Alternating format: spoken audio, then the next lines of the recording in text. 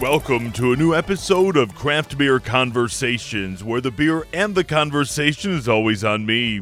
There are breweries all over Oakland County, but until Jeff and Jen Smith laid down their wager and started Loaded Dice Brewery, there were none in Troy.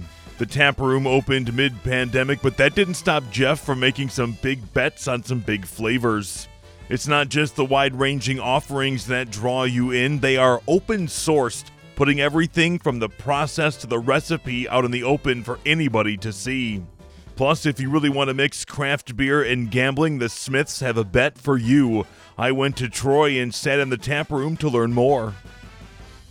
I was looking at you guys' website. Before we go anywhere, tell me about the futures bet. I think that's one of the coolest things that I've seen. I know there's like a gambling theme here. We'll get to that in a second. But the concept of the futures bet to me is just fantastic. Well, I would have brought you some samples.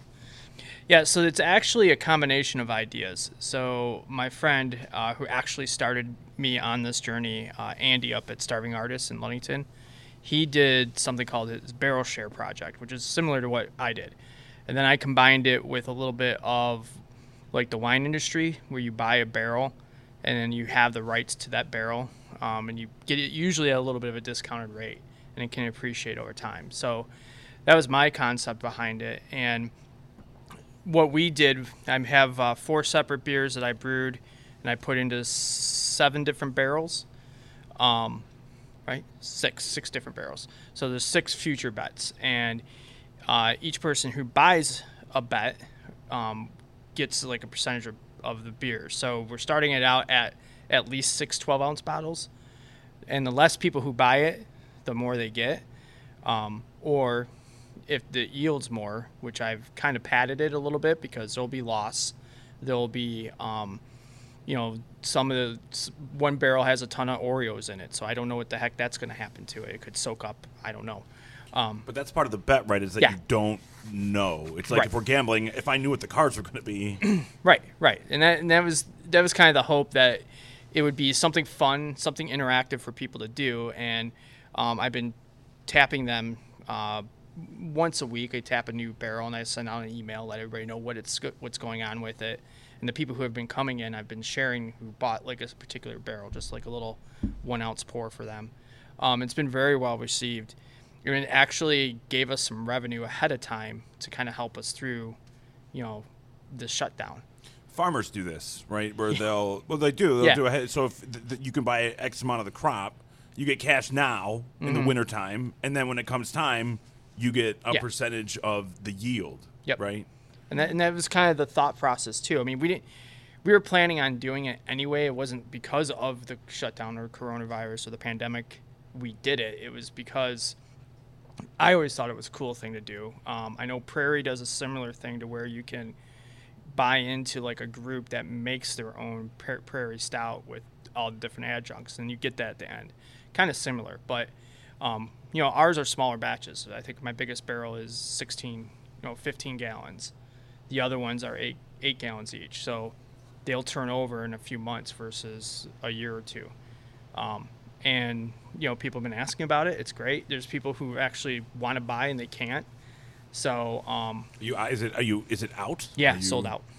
We sold out all of them. And I think that's so. I mean, and I don't have to tell you guys this, but especially in communities that are they celebrate rarity, right? People love that kind of stuff, because I bet the people that have it now are even more excited because other people can have it. Yeah, it's and because we're so new, the word really didn't get out, and these were the people that have been with me since like the Kickstarter campaign that we did. Gosh, that was 2 years ago now. And they're Mug Club members, and I think we sold 83 shares and 46 unique purchases, so 46 unique buyers spread over those 83 shares. The brewing community is super supportive, but like, to me, open sourcing takes it a step further. What brought you to that like conclusion? Why was that logical for you to be like, whatever we're going to do, I'm going to put it all on the table? Well, early on as a home brewer, I would just brew clone recipes. Like one of the beers I have here is my first bet, which is my Sierra Nevada Pale Ale clone.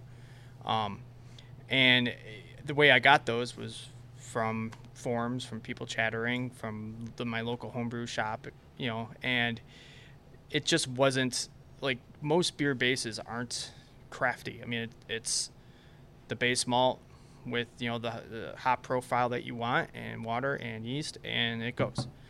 So coming from the tech industry where we have a lot of sharing of code, I thought it'd be a good angle to play off of that and share my recipes. I haven't really been diligent with it. I need to do a better job of really promoting my single recipes that I have out there. But I've had people come in and ask me tons of questions, homebrewers all the time, and I'm more than happy to share what I've learned. That's what I was going to say. I think a lot of the conversation happens here in the tap room, that we start those conversations with those people that are interested. And this is stuff that we've picked up with visiting other breweries as well, and just talking with the other guests. They're always interested and don't realize some of the ingredients that are used to give off the flavor profiles. Just because it's strawberry or citrus doesn't mean those fruits are necessarily in there. No, it could be the hop profile, right? Correct. So she's learning. That's exciting. Well, but then, so I guess the only question I have to follow up is why? Yeah. I just think it's important for the craft beer enthusiasts to really know what's going on. I mean, I'm at my core, I'm a craft beer enthusiast. I started out as a home brewer.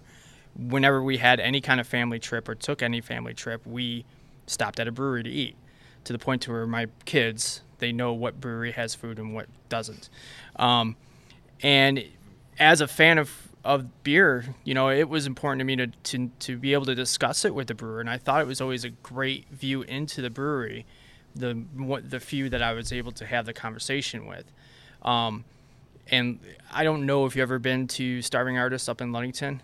Like, Andy's out there, and he's the owner, the brewer, everything there, and he has those conversations with people, and I thought it was great the first time I visited him, and that's something I wanted to kind of emulate. And being, again, leveraging my tech background, I thought it's kind of cool to have people start that conversation and be involved with the process. I think it's really helped us build the our following base already, being open with these people and having those conversations and talking to them like they're a friend sitting in your kitchen, that they're interested and they're coming back, and now they're knowing what questions to ask. Well, what is this? And some of them have explained how having these conversations have expanded their palate and the beers that they're open to trying now. So then flip it back around. I mean, you guys seem really interested in the flow of ideas. How important is the input from the customer, right? You're talking about the things that you're telling people, the questions that you're answering. Mm-hmm. But what about the questions that you have for the customer and the answers that they may have?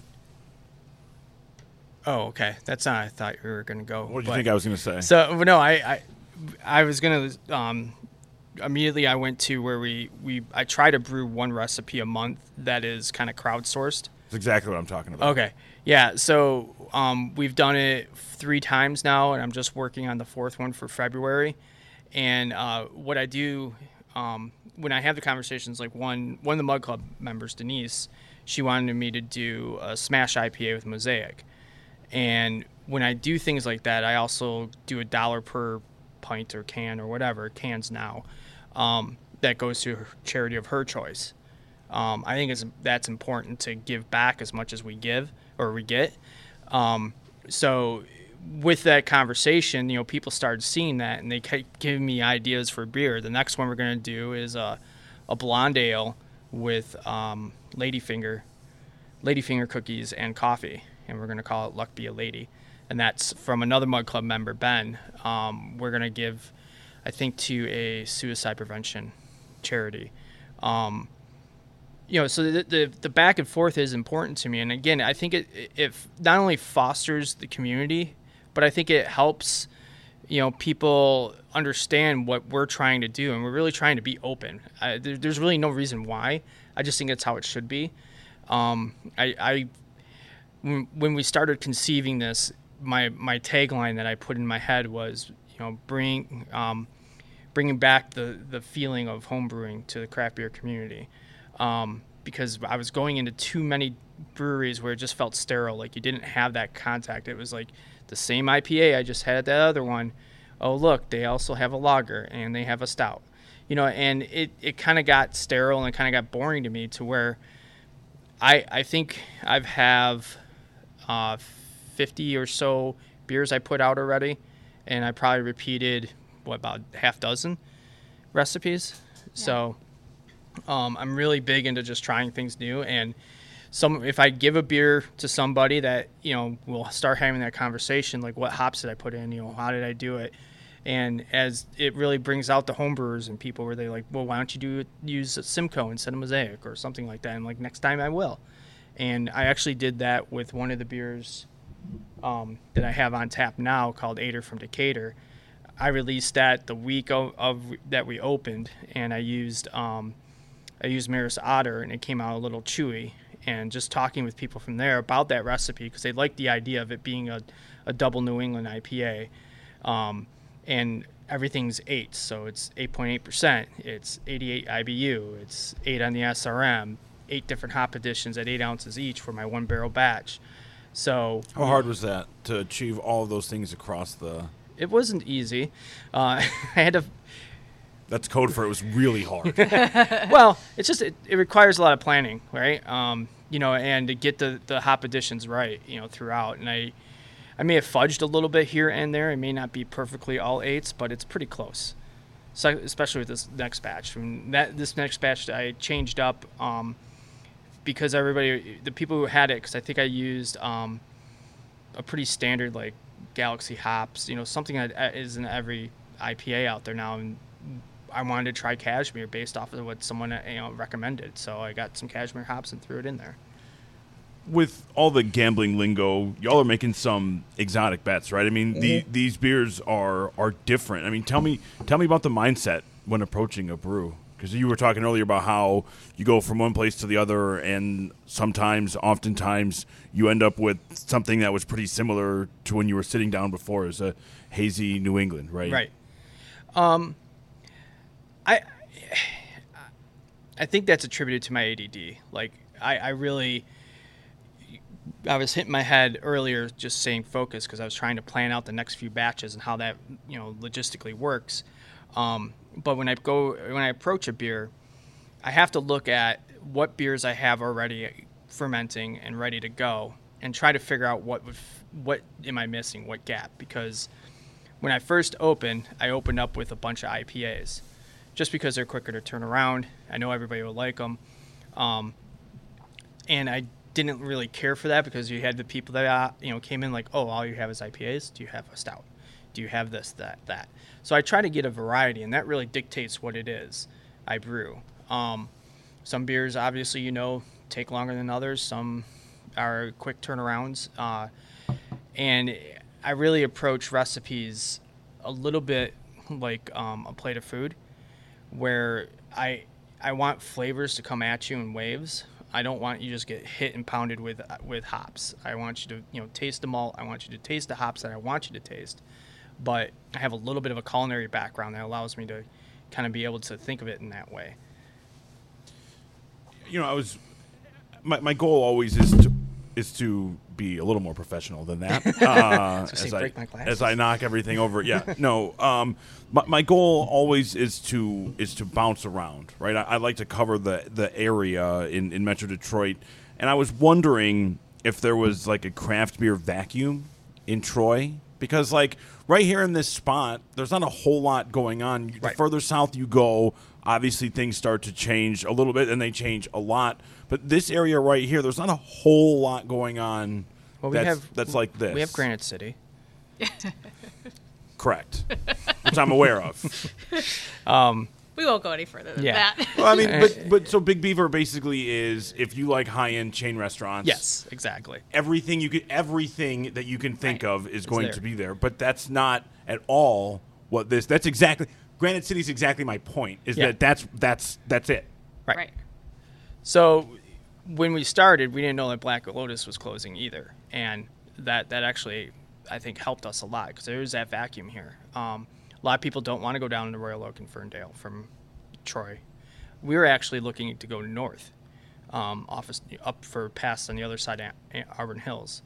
The whole concept at that time was, as people were going up and down for up north, we would kind of be on their way, and we had relationships with our Ludington friends, North Channel up in Manistee, and then another one in Snowbelt in Gaylord. And the thinking was that we would be working back and forth.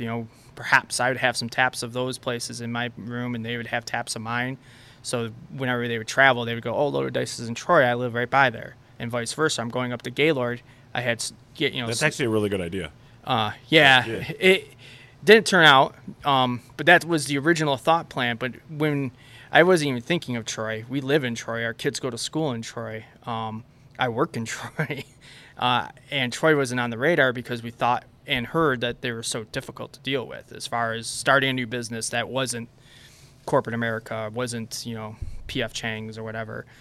So when I actually emailed the business developer or the development manager, and just on a lark one day, I'm like, I don't know if this could happen. I want to open up a really small brewery, thinking Troy, because we live and work here. Our kids are we're fixated in the community. Can I come in and talk to you guys about what I want to do? And we both have ad backgrounds too. I developed this big pitch. I had it on my laptop. I was going to boom, kill it. I walk in, the city planner comes in, the business economic developer manager comes in, and I'm slowly open up my laptop, and the city planner rolls out the map of the city. He's like, "You want to open up a brewery?" I'm like, "Yeah." He goes, "Well, you can put it here, here, or here.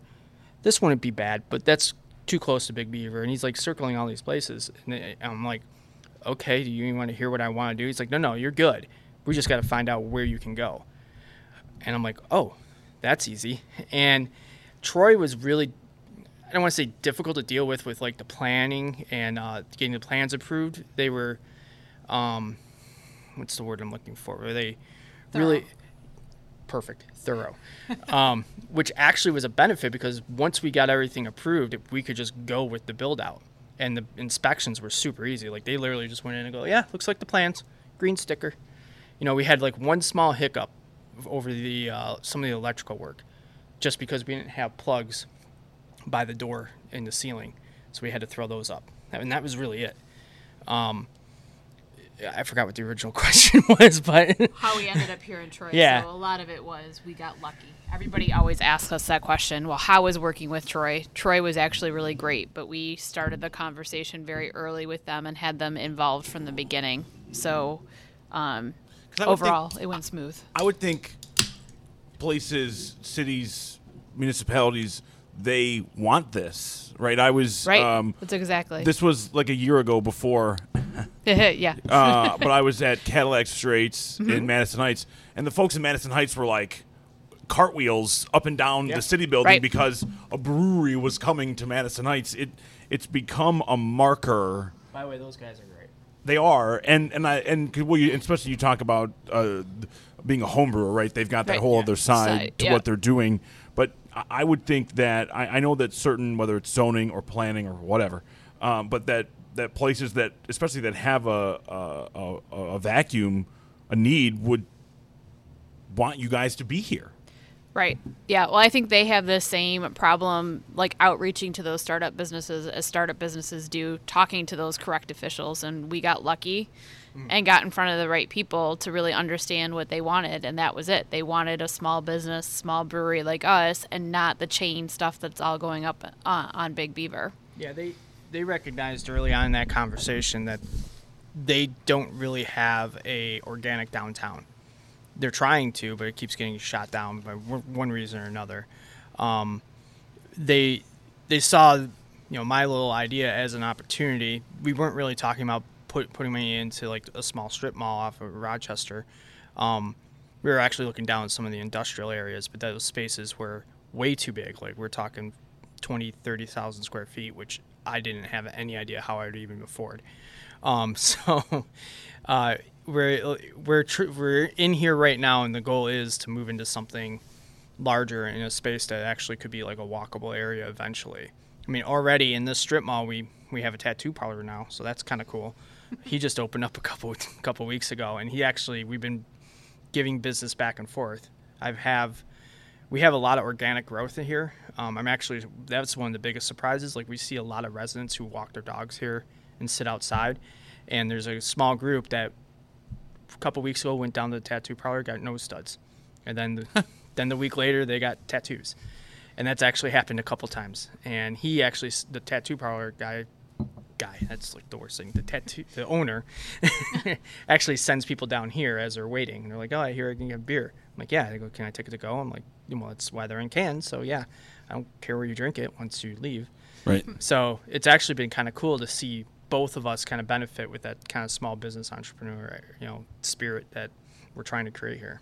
So I have to ask, and I'm sure it's something that you've answered a million times, but like, where did the motif come from? I mean, obviously there's a pretty strong theme that runs throughout the brewery, and it's not just like in clever names. Like, it's a mentality, right? I mean, again, the beers that you're making are gambles. It in comes, a good way. It all starts from, again, our advertising marketing background. We are true believers in building a brand, so we knew once we decided on a name which way that we had to run with it, and it had to be something that we could go multiple layers with. And so I'm really excited with where we've gone with that. The overall premise comes from Jeff has a fondness of gambling.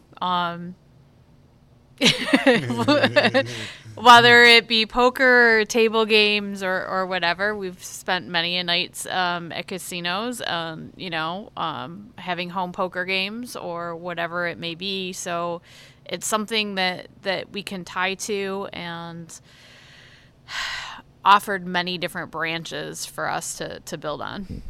Yeah, I'm surprised you said motif, because I don't think we have one. But you do, though. I didn't come in expecting there to be like green velvet on the floor. Like, right. I mean, I wouldn't hate it. That's not what I was expecting. Yeah, we didn't want to go that far. Right. Yeah, exactly, because I did bounce that off the idea of putting felt on the walls. Oh, no, I was kidding. Yeah, no, I was serious. No, I shot that one down. Like, no. I like to kind of joke, say we have unfinished, shitty, shabby cheek, I think is what I say, because a lot of the stuff was out of budget and necessity. Like, we wanted to really do the floors well, but we ran out of time and money, and this was a CrossFit gym before us, and they had the rubber mats stuck glued to the floors. So we had to rip all that up, burn them all off, essentially, all the adhesive off, and scrape it.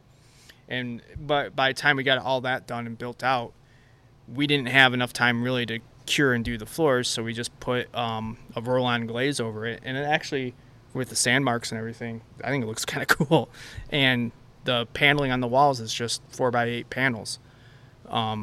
And that was a really cost-effective alternative to doing something that was probably 5 times as much money.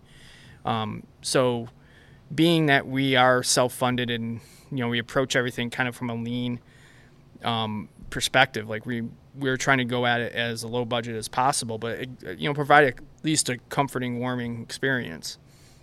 And my bar top kicks ass, I think. So one of my good friends made that. He actually ripped 2x4 planks in half and glued them all together and drove it here, and we threw it up. And I think that looks really, really good. I think it's a centerpiece of the bar.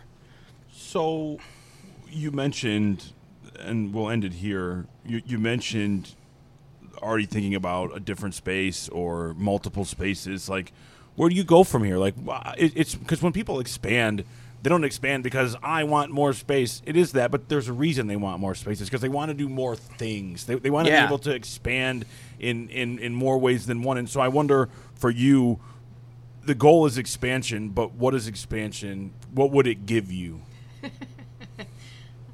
What? I'm laughing because it depends on the day. Yeah. I change this frequently. So Well, it's today, so. Yeah, so today it's all about being a little bit more versatile with having equipment that's large enough so I don't have to brew every other day. Like, that's going to be the main goal to getting to expanding. I can only go so big in this space, not just from size constraint. It's also a limitation of the HVAC. Like I can't go larger than 2 barrels in here because I just don't have things set up.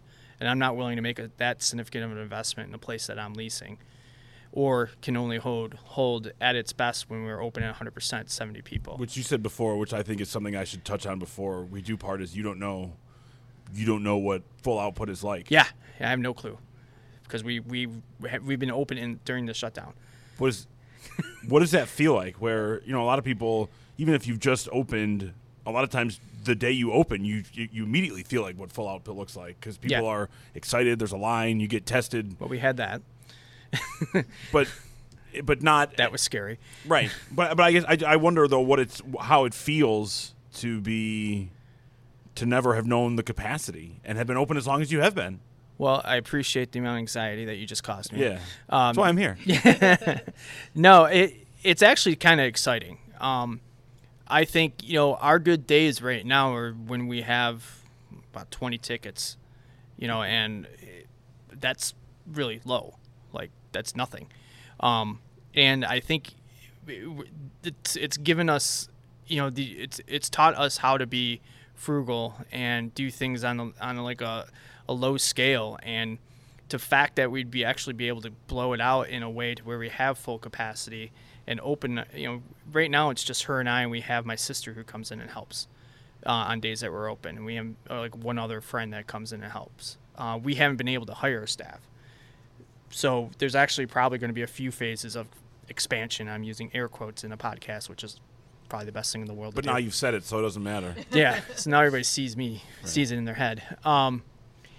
So it will be expanding hours. We'll be expanding our staff to accommodate those hours, and then expansion probably out of this space because we're going to outgrow it.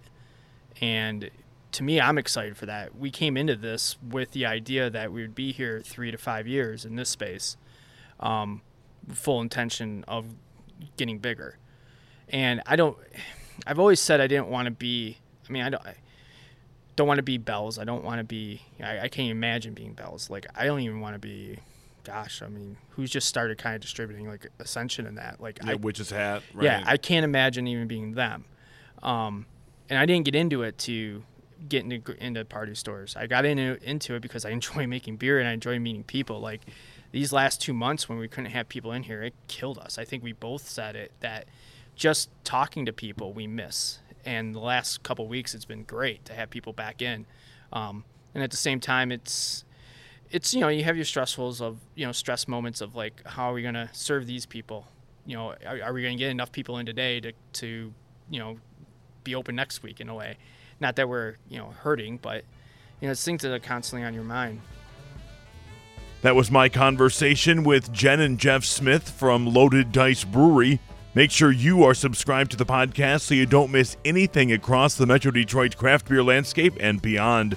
Plus, you can always follow me on Twitter and Facebook at Zach E. Clark, that's Zach with an H, on Instagram at The Brew Man Chew, and TikTok at Brew Man Chew to see what I'm up to.